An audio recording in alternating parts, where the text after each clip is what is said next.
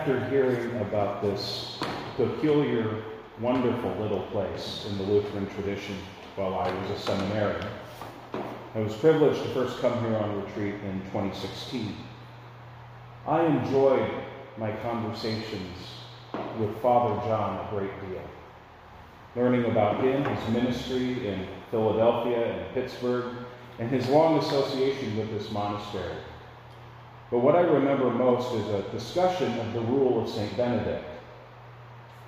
Now, I had read the Rule of St. Benedict as a first-year seminarian, taking Church History 101, but like a lot of seminarians trying to balance heavy workloads, I didn't pay it much attention at the time. But Father John reminded me of something intriguing in the rule, something I had not paid attention to the first time I read it.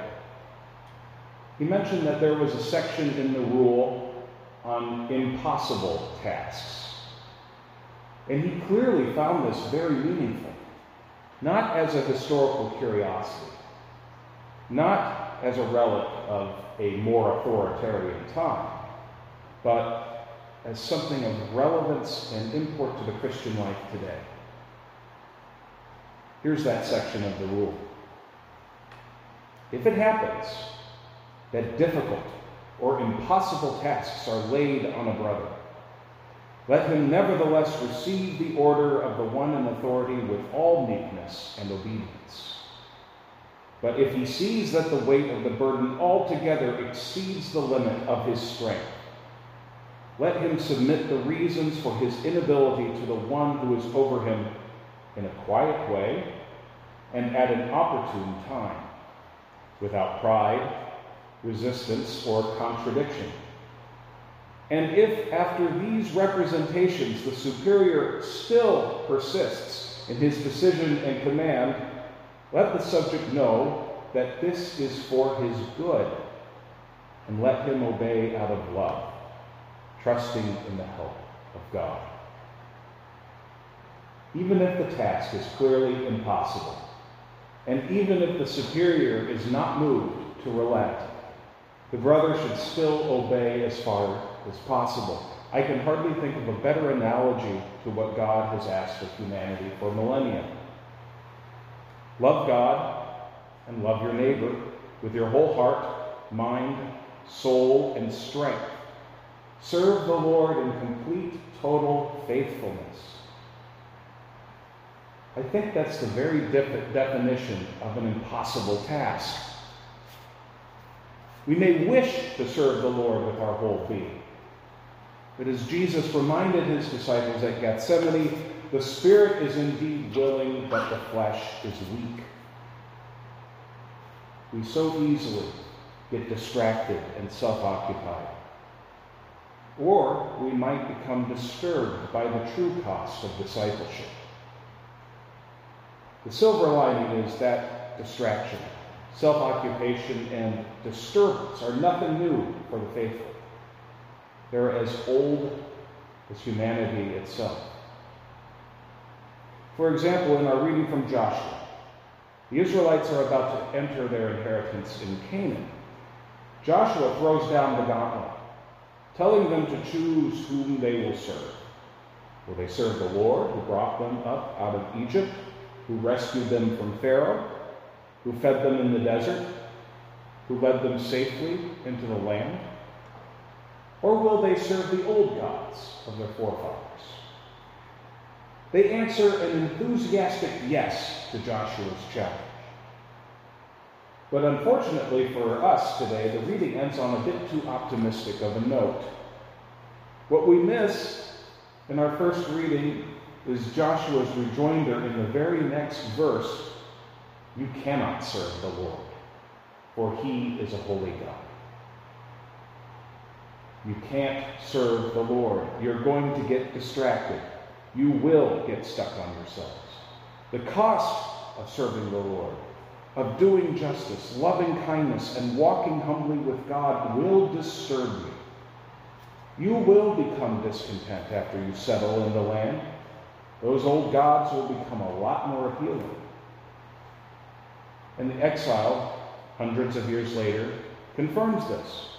The Old Testament is nothing if not a grand narrative of failure. God commands. God's commands are right and just. The people get distracted and fail to obey. But before we Christians get smug, the narrative of failure continues into the life and ministry of Jesus the Christ. Jesus elaborates on his own impossible command that he gave earlier in John chapter 6, coupled with what sounds like an impossible promise. Truly I tell you, unless you eat the flesh of the Son of Man and drink his blood, you have no life in you. Many of Jesus' disciples stopped following him after this. Is it any surprise? Jesus' words are deeply disturbing.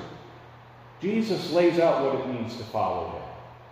It means to take him into ourselves in a quite literal way. No wonder Jesus says, "No one can come to me unless the Father grants it." It's utterly impossible to hear the life and light in these words without God's gift of faith. With Jesus, however, the impossible becomes possible. Jesus himself is the bread of life, offered for all people at this table and tables like it all over the world, week after week, or in the case of a monastery like this one, day after day.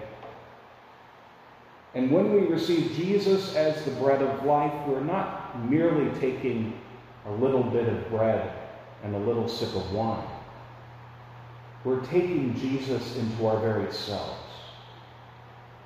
And we are thus conforming our lives to his cruciform life.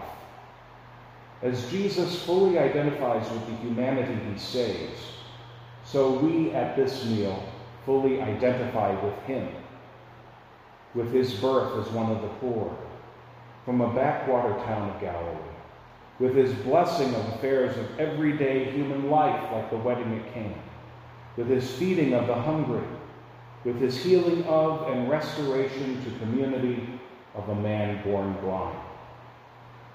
We fully identify in this meal with his cross, his death, and we fully identify in this meal with his resurrection of eternal life made actual.